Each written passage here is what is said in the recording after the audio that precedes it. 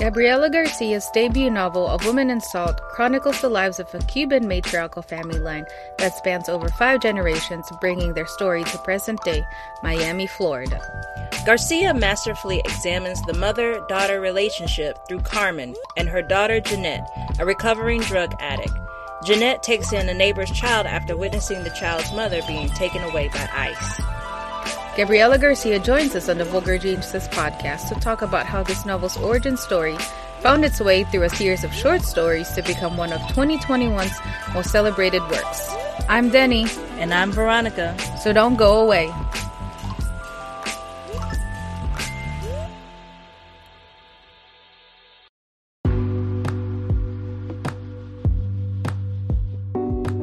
Are you currently looking for a bookstore that has a great selection of books? Well, Kizzy's Books and More is that bookstore. Visit www.kizzy'sbooksandmore.com to purchase your next book for our book club. Use coupon code VulgarGenius to receive 10% off the subtotal of your first order.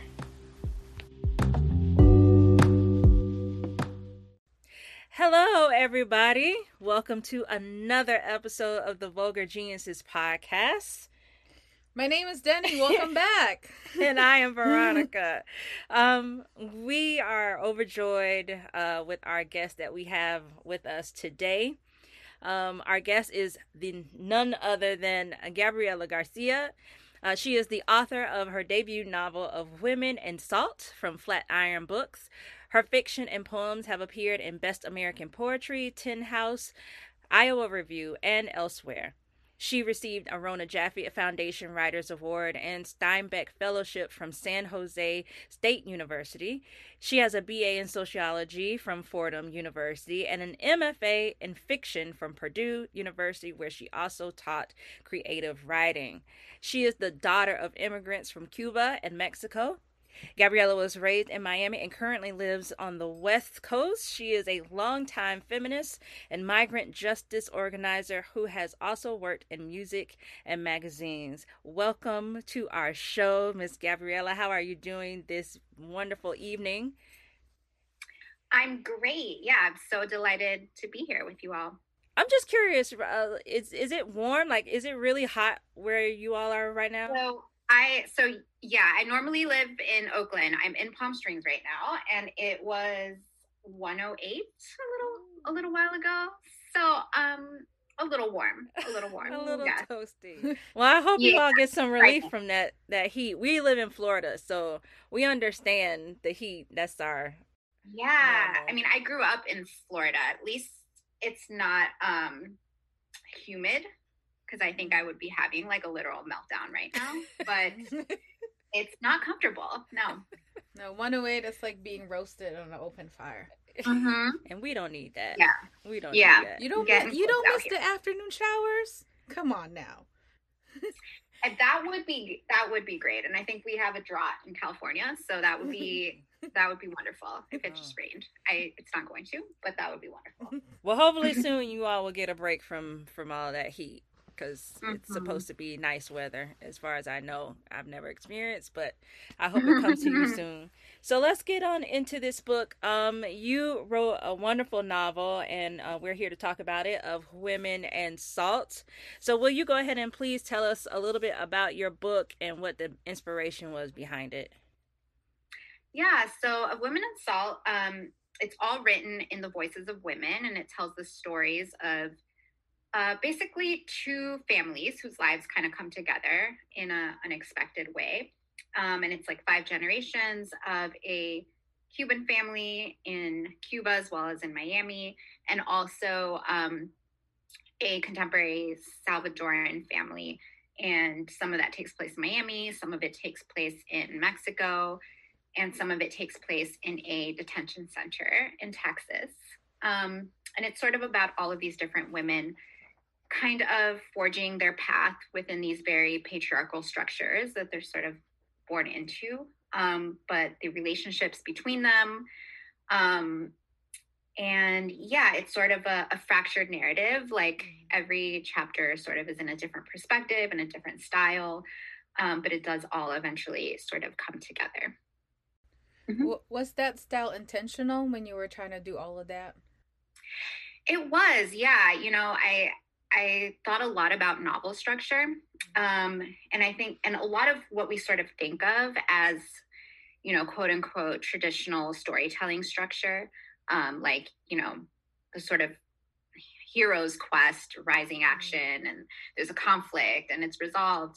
That's all really rooted in sort of European storytelling models like Aristotle, like you know, the hero's quest. And so I sort of knew I've always been interested in sort of very different modes of storytelling or thinking about the way stories were told even in my own family, if we were like sitting around the dining table, how it kind of goes in and out of the past and the present and various different perspectives. And I sort of wanted my structure to feel that way. Like I wanted very deliberately to write against that kind of traditional story structure. So yeah, it was intentional, and I also really wanted to sort of challenge myself to take on very different styles and tones in every chapter. Yeah. So we know that you are both Cuban and Mexican. Um, Mhm. and with a novel, did you get to use like your visits to Cuba, or like if you ever visit Mexico, and did you incorporate this into this historical fiction drama type of sort of novel? Which is, I love historical fiction, so I appreciate a little bit of context and history every time I read something. Yeah, I think I wasn't like defining it so much when I was writing. Like I was sort of like, I know I want to bring in kind of these historical glimpses, but mostly rooted in present day. Like I didn't want it to feel like a sort of traditional saga that Mm-hmm. shows every detail of different family members throughout time. So that they're just like these little glimpses. But yeah, I grew up traveling a lot to my parents' home countries. So I grew up going to Mexico a lot. I spent a lot of time in Cuba. And I have some pretty tight communities in both places.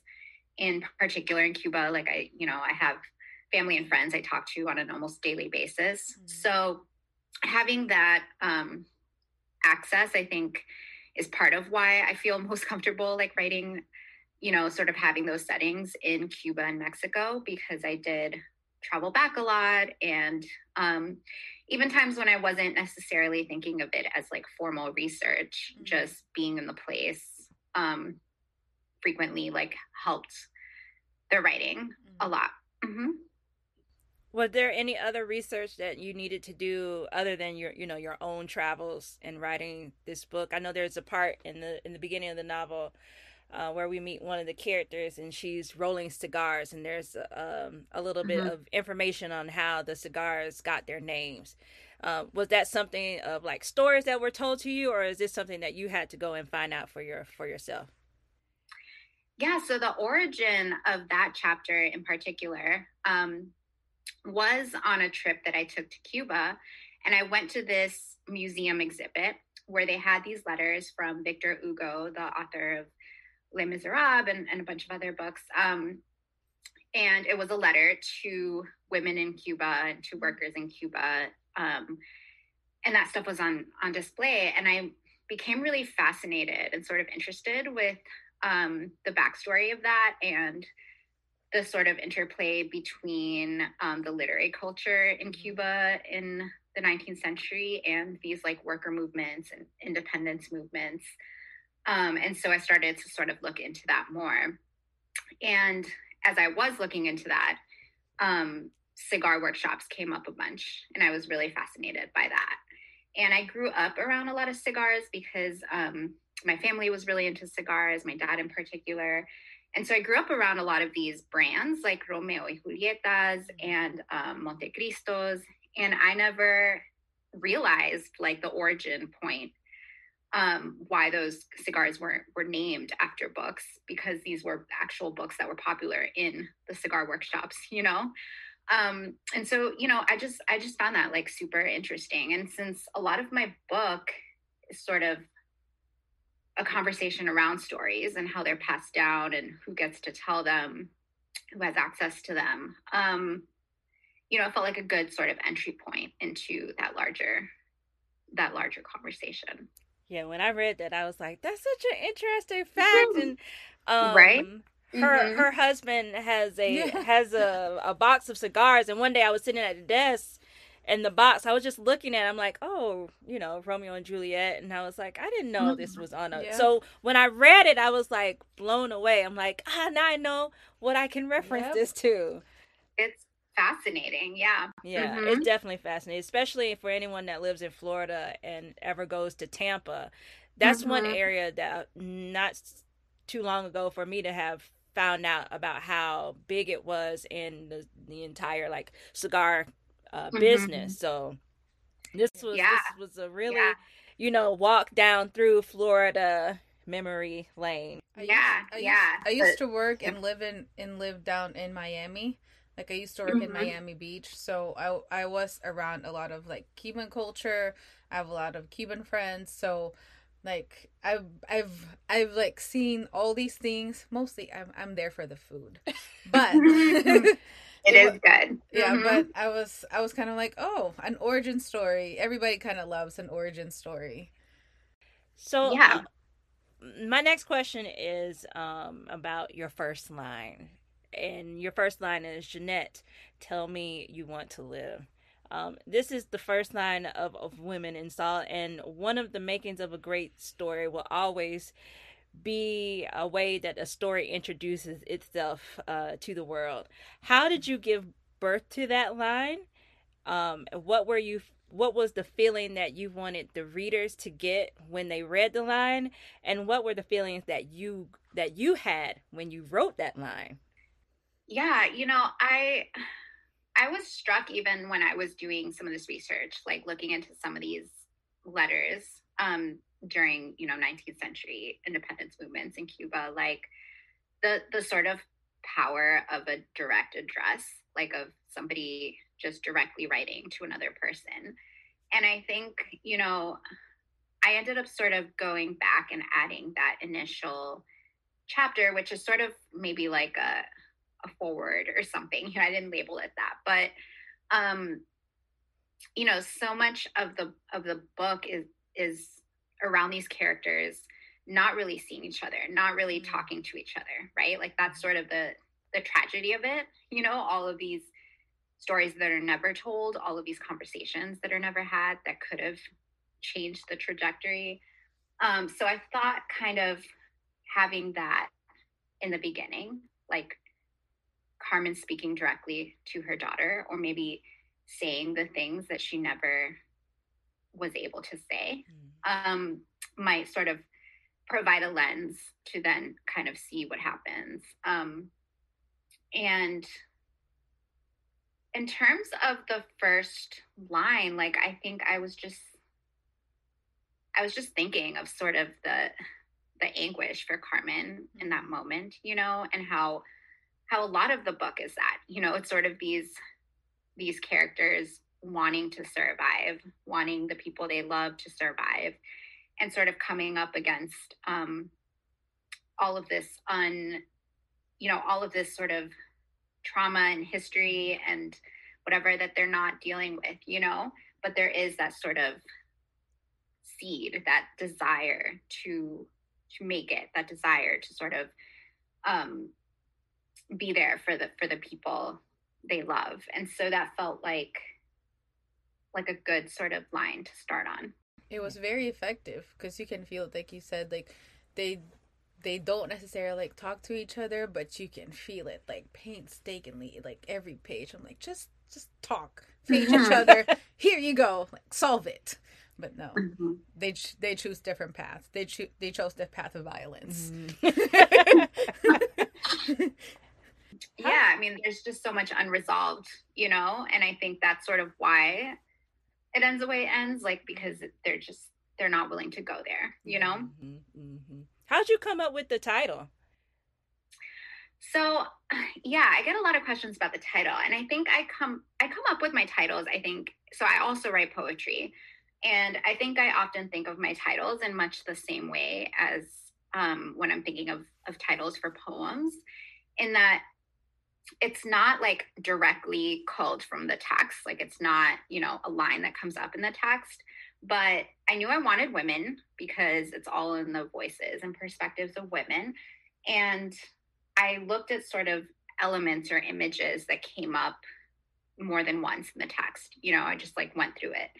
And salt was something that was referenced multiple times, and also something that I think can take on many different meanings, for different readers. There's obviously, like, in the literal sense, like salt of the ocean or sweat or, tears or whatever. Like, I think that's referenced a few times in the text, but also all of the different things that salt can mean. Like in the Caribbean, it can mean danger, it can mean curse, it can mean all of these different things. I know there's like also like biblical stuff around salt and the past, and so I kind of wanted it to be able to be viewed in many different ways, and I think that's why that was the other word that I sort of landed on. Mm-hmm. We love your use of metaphors. Like you said, you do poetry first, and throughout this novel, it's just everywhere. How much of your work as a poet do you find yourself initially placing into your fiction? Yeah, I mean, I think studying poetry and reading poetry and writing it like has been enormously helpful in terms of my fiction, in just the ways that I sometimes think about sentences, like really specifically. A lot of my writing, I think, is often starts from a place of image. Like that's often the idea that I start with is an image. So like the chapter in which a panther figures into it, or this image of like a body washing ashore. Like I often sort of start with an image in much the same way that I approach my poetry. And yeah, it's been, I recommend that always to every writer, like read a lot of poetry, study poetry, because I think it really has helped me a lot in terms of thinking about language, in terms of thinking about structure, like in every possible way. I think poetry has been really good for my fiction. I think what we liked collectively was like the birds and the children. I'm living for the panther because I'm like, what? Like nobody saw that coming. But anyway, I'm just like, whoa, it's just like you gotta think a little bit and then just like kind of like sit and ponder about those things, which is kind of nice. So the main characters of your novel are all women. Each have a very specific type of relationship with their mothers. Why did you decide to center the telling of your stories of these two families to the matriarchal lines? Yeah, I mean, I grew up in a very matriarchal family. I grew up with a single mother, and I had all sisters. She had all sisters. I also grew up with my grandmother, who has all sisters. So I was just surrounded by women growing up, and I never felt a lack in that. Like I felt really sort of supported by my kind of by my world that was just centered around women. And so I think maybe that's part of why I've always just been very interested in stories that center women. And in particular, I'm just really fascinated by relationships between women. And I think the mother-daughter dynamic can be one of the most intense. And so, I was very interested in kind of exploring motherhood and mother-daughter relationships. But I also knew that I wanted to sort of write against some of the tropes that exist around motherhood, in particular around immigrant mothers as like all sacrificing, all suffering, these very like familiar tropes, and sort of complicate that, like some of the mothers, like Gloria, at one point questions whether she wants to be a mother, or resents, that she has to make certain sacrifices. Carmen is so like caught up in her own kind of unprocessed trauma or misunderstandings, and that affects the way that she is able to communicate with her daughter. Like she thinks she's helping her, but she's not, you know? And so I wanted to sort of explore some of those complexities in those relationships, like the ways that these women support each other and also don't, and are just living very, very different realities. Mm-hmm. Yeah, because I have three. I'm one of three sisters, Mm-hmm. and I also was surrounded by like aunts. I'm Filipino, so it's the mom Mm-hmm. that kind of, the dad kind of like decides, but the mom kind of holds it everything together. So just like the like I know what you mean by like how, you wanted to destroy those tropes, because not everything is kind of like the same. It's not every time that, a mother just wanted to be like, oh yeah, I have to do this, I have to sacrifice everything. But every story is different, so it was interesting to see the changes that made the story very, very interesting and also complicated. Yeah.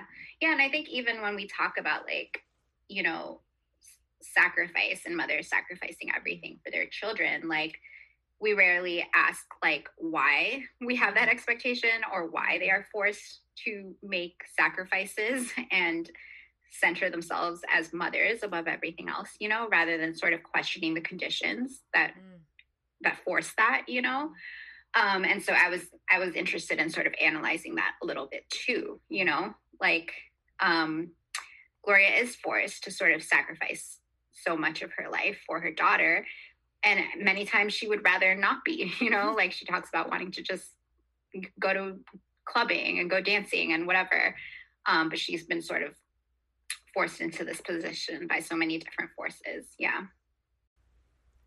So, of all the characters in your story, which was the most interesting to write for you, and who was the most difficult?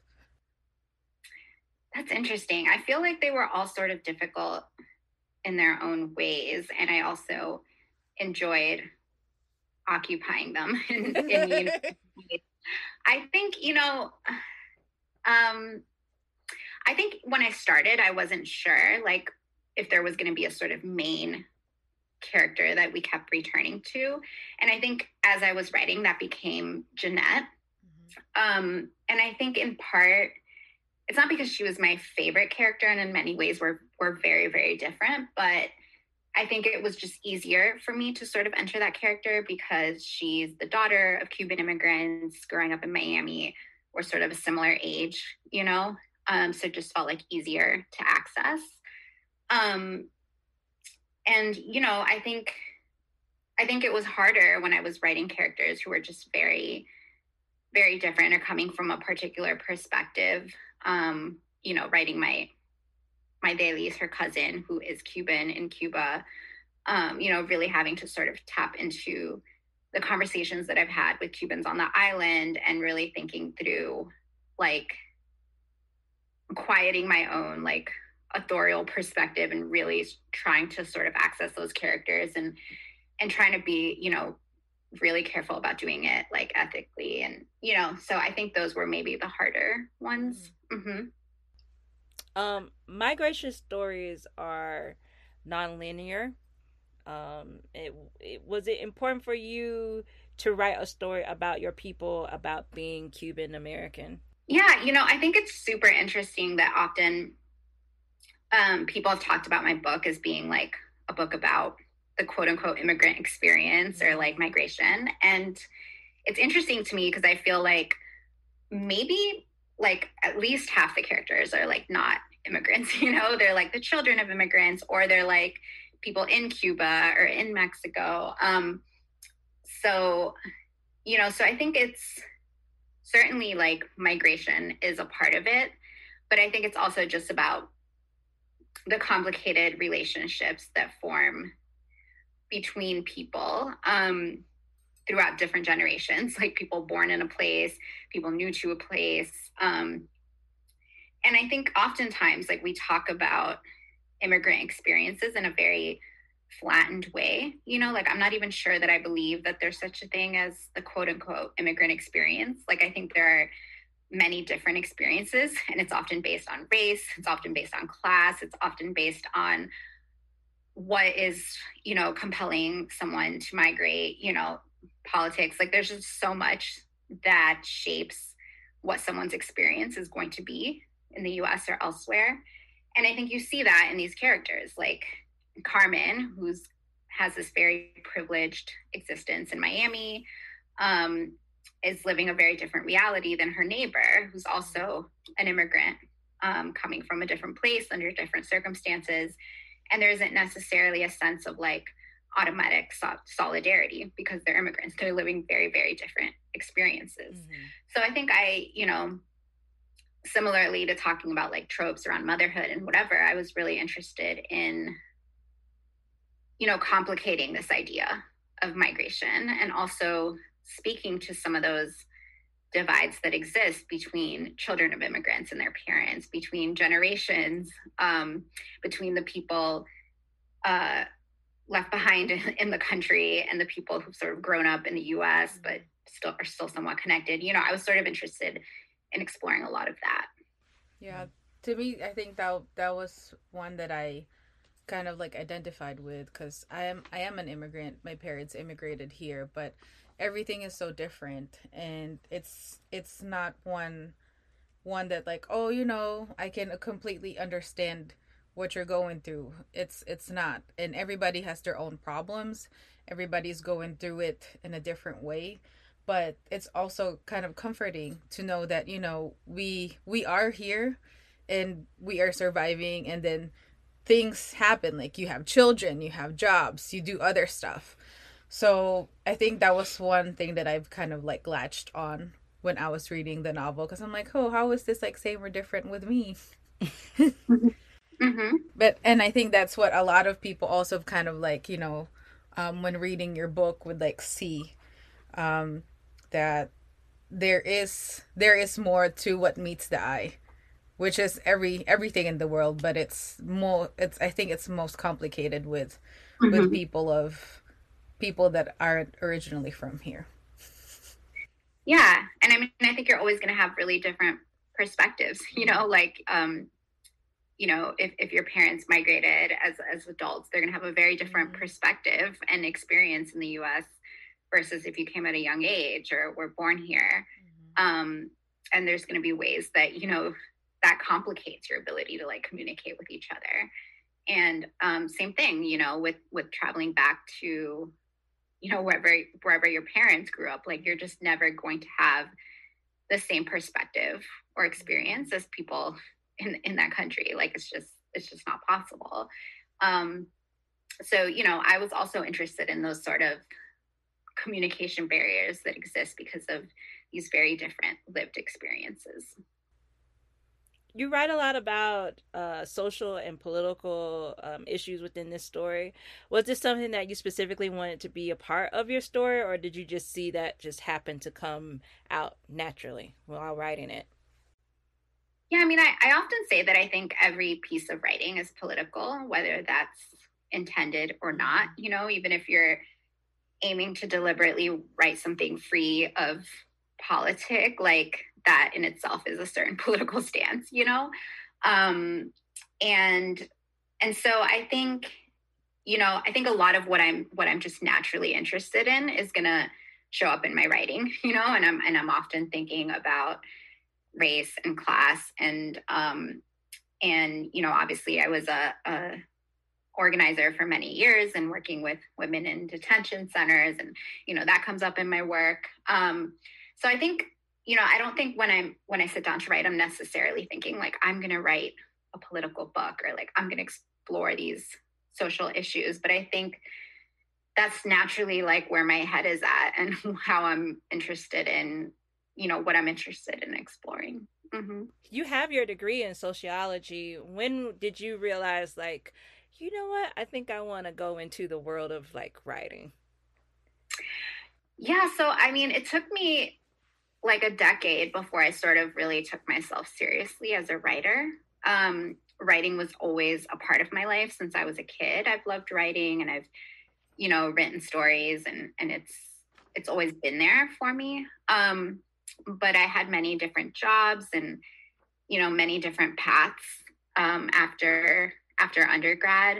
And I think, it kind of took me like 10 years where, you know, I sort of reached a point where I really just found that I didn't want to do anything other than write, you know?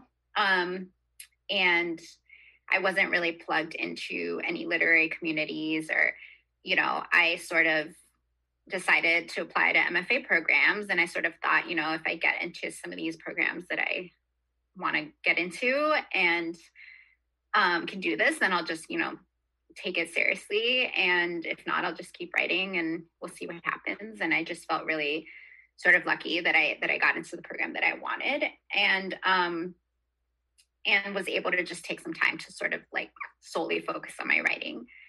But yeah, it took me a while to get there.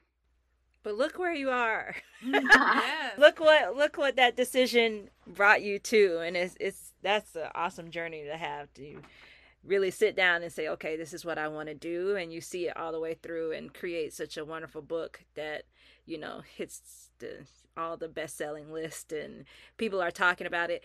I know we came in contact with your writing through one of the authors that we interviewed at the beginning of the year, Mateo Escarapor, because we have a question that we always ask, which we will ask you later.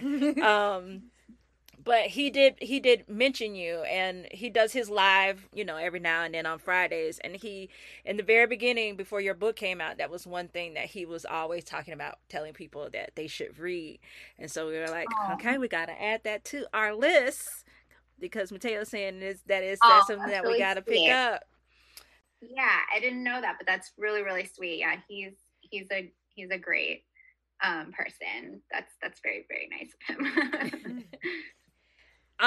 There is a sentence that really resonated with me, and I guess it continues on with the political question that I asked earlier, and that is in the very, I love the first chapter is my favorite of all of the chapters.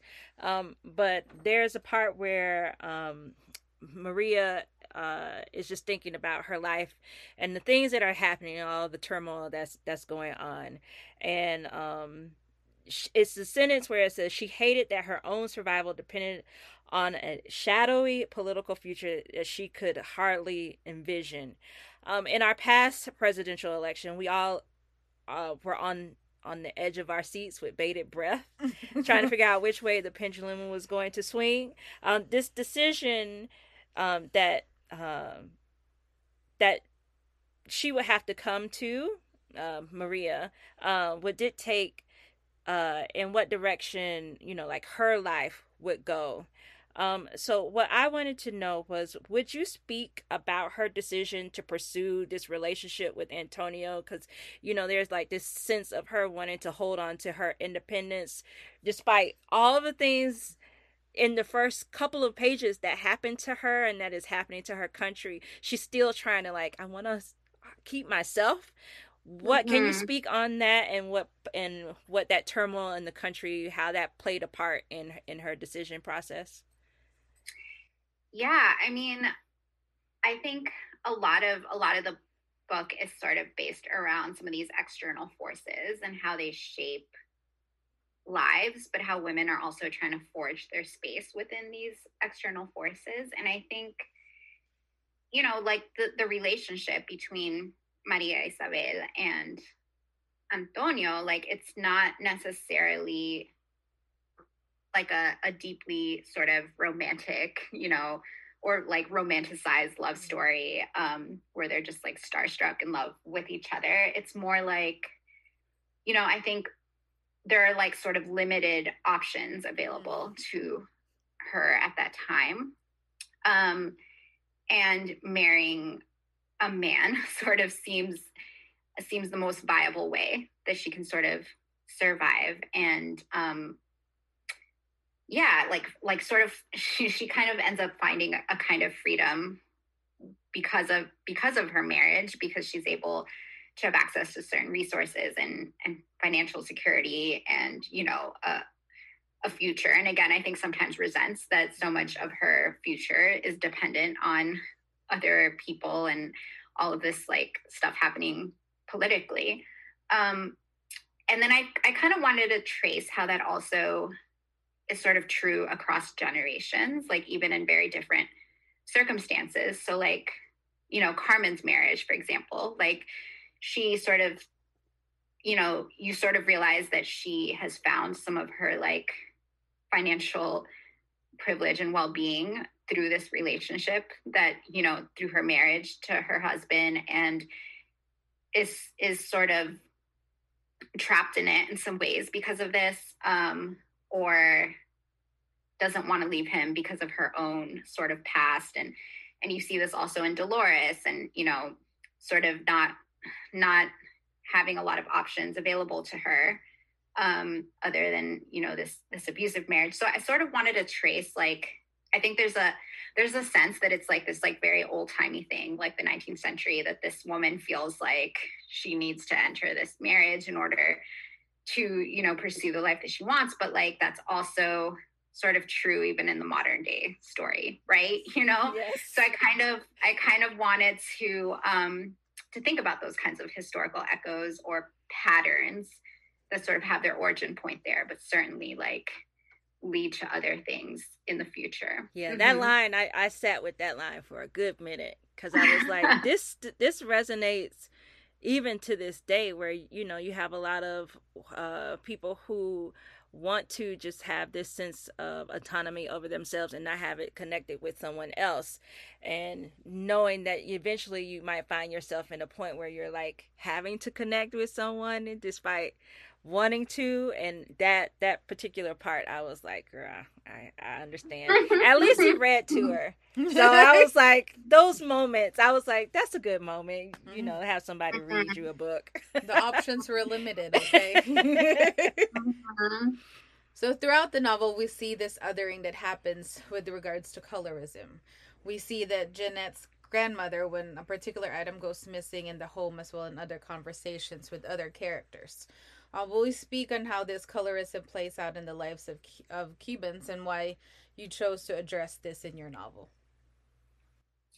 Yeah, so I think, that's another place where I sort of wanted to trace the way history sort of has shaped, modern day conversations. So like you see in the 19th century chapter, some of the like origin points of a lot of Cuba's kind of racial caste system, racial pigmentocracy, and projects of blanqueamiento in the Caribbean and in Latin America, which were this sort of push to lighten the population or to encourage people to quote unquote better the race by marrying lighter people. And you still hear these phrases like to this day, in the Caribbean and certainly in Cuba, but they have very specific origin points in very specific sort of colonial projects, which I write a little bit about.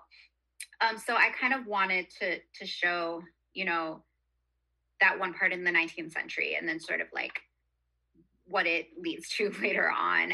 And so much of that chapter is also like Jeanette is basically going there as a Cuban American, and she lives a very sort of privileged existence within Miami. And she goes to Cuba, and she's like very sort of judgmental of the kind of very like blatant racism and colorism that she experiences there, and like her grandmother's comments, and sort of thinks of herself as like that, or just having a different perspective. But then also in that moment when she steals the book, she chooses to stay quiet. She chooses to allow the grandmother to believe that her neighbor, who was Black, stole the book, and her grandmother talks about like, telling the Comité de Defensa, which is like the sort of neighborhood committees in Cuba, and like all of this stuff, which could literally like put her neighbor's life at risk, but she is choosing to sort of side with the privilege that her own whiteness or proximity to whiteness affords her, So I wanted to sort of, point to some of the ways that she thinks she's sort of above that, but in many ways is also like perpetuating the same kind of harm, and yeah, I mean, that's, again, I think that's a conversation that's tied into everything. It's certainly tied into immigration as well, and certainly like the ability of Cuban immigrants in the US to sort of establish an ethnic enclave in Miami, like has been very tied into race and class. And I wanted to sort of portray that honestly, and what those dynamics still are, on the island and in Miami. There were moments in the novel where you shifted between first and third person narrative. Why did you feel like some of these stories work better hearing it from the character's point of view rather than the outside? Yeah, so again, I was really interested in playing with style and playing with tone and having it fit the story as well. So like, for example, there are parts of the narrative where it's in third person for Jeanette and parts where it's in first person. And one of those parts is like later on in the book when she's kind of descending into her addiction and into this really like abusive, codependent relationship. And that's in first person. It's a lot closer to her. The prose is a lot faster. The sentences are a lot more clipped. Like I wanted to sort of capture the actual feeling of her descending into this toxic environment in the way that I wrote it, And there are other parts where I felt like the distance helped us, see those scenes in a different way. And so, yeah, I was thinking very deliberately about how to use craft elements like point of view in service of the stories, even within the same characters. Mm-hmm. I don't know if you've ever seen Doctor Who, but Doctor Who, he rides around in this TARDIS, and it just looks like a phone booth, an old style phone booth. But when you walk into it, it's bigger on the inside. Your book is that TARDIS, and so we wanted to know, even though it was very small, we wanted to know, was it your intention for readers when they sat down with this book was for them not to rush through it, like you really wanted them to sit and really feel everything that it was that you were reading? It was a small book, but it was a huge impact. Well, I love that metaphor. That's really a cool way of thinking about it. Yeah, I mean, I knew that I wanted to write a sort of slim book. I wanted it to be brief. But you're right. I think, when I was thinking about it, rather than have it a sort of expanded saga narrative that goes into detail in all of these characters' lives, I wanted it to feel more like these glimpses into each character and into a certain point in their lives, but to have each of them be sort of critical points or like really sort of, the detail and the pieces of the story that I did include, have it mean a lot or just do a lot, So I think you're right. Like it's short, but it's sort of very, there aren't like a lot of like sort of dips or rest moments. Like there's a lot happening in every chapter. Mm-hmm. But yeah, I think I did want it to sort of feel that way, to have the feel of kind of like an epic, but also be a sort of quick read. Mm-hmm. This question comes from Adriana, our reader question. The secrets in the book were generational and caused generational trauma. Is this something that you encountered in your own family's history that you wanted to kind of work through within your book? I mean, I think that, I think a lot about intergenerational trauma because I do, that has existed in my family, but I think is also true of a lot of families, So it wasn't so focused, like it's not an autobiographical novel, and there are always going to be pieces of me in anything I write, but for the most part, it's very different from my own life or my own family, like very different. But I think my sort of interest in thinking about intergenerational trauma and why it's so hard to sort of disrupt that sometimes certainly is some of my motivation in exploring that, fictionally. Mm-hmm. What was the greatest takeaway that you want your readers to take from your story? I think that I wasn't necessarily thinking of like a specific message or something that I want everyone to sort of feel. But I think more than anything, I hope that it would spark more questions more than anything, and I think in part because I was writing into those questions myself, what it means to sort of never address some of these historical truths or some of these family secrets. What ends up happening or what it means when people can't be honest about themselves and the effects of that, Mm-hmm. So we have come to the end of our show, and with our last question that we ask everyone that comes here. Sometimes it's easy for them to answer, sometimes it's hard, but we want to know, what are your top 5 books of all time? All time. Okay. if it's too much, this is where you came in with Mateo's interview, because that's what I was gonna say. I feel like Mateo got to talk about some current books. I feel like I totally want to do that. Yeah, go ahead. Let us know if there's something that you're like 5 that you're excited that that's coming out that you want the world to know. Yeah. So a writer who I really admire, who writes beautifully, is Monica West, and she just came out with a book called Revival Season. And it's just a very beautiful writer. It's about this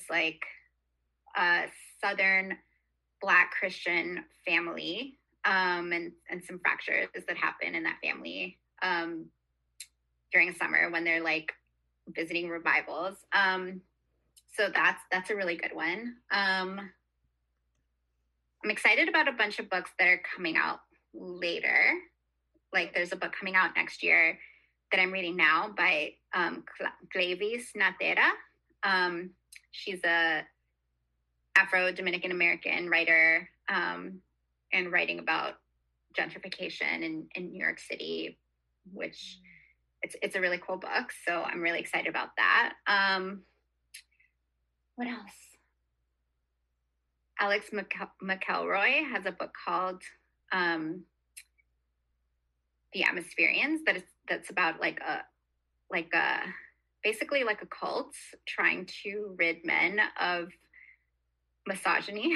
It's like a satirical kind of, it's really interesting.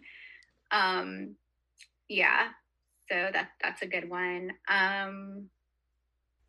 Is that one out? That's coming out this year? Out now. Oh, it's already out. Okay, all right. Yeah. So they're a very interesting writer. Who else? Let me think.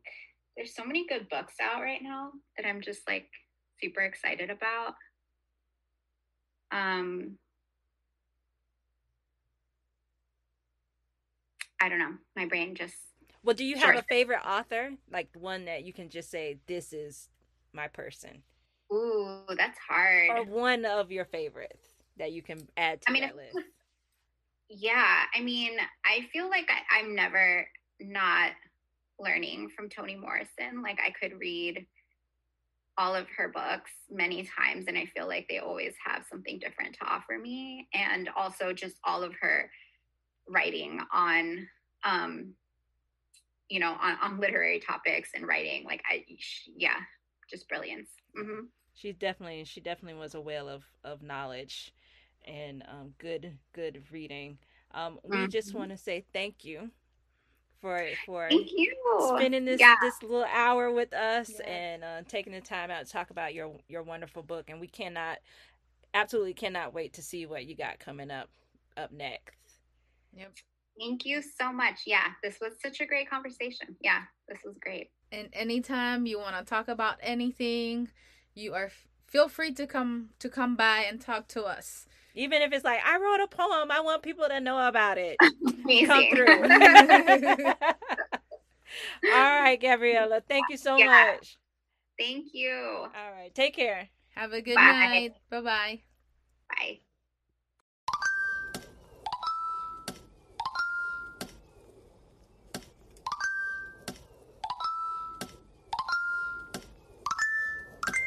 We hope you enjoyed our show. Follow us on Instagram at Vulgar Geniuses Book Club.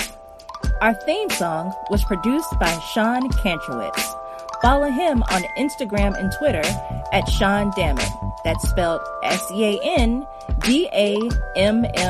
SeanDammit. Make sure to like, comment, and subscribe to our podcast on Anchor, Apple Podcasts, and Spotify. See you next time. Deuces.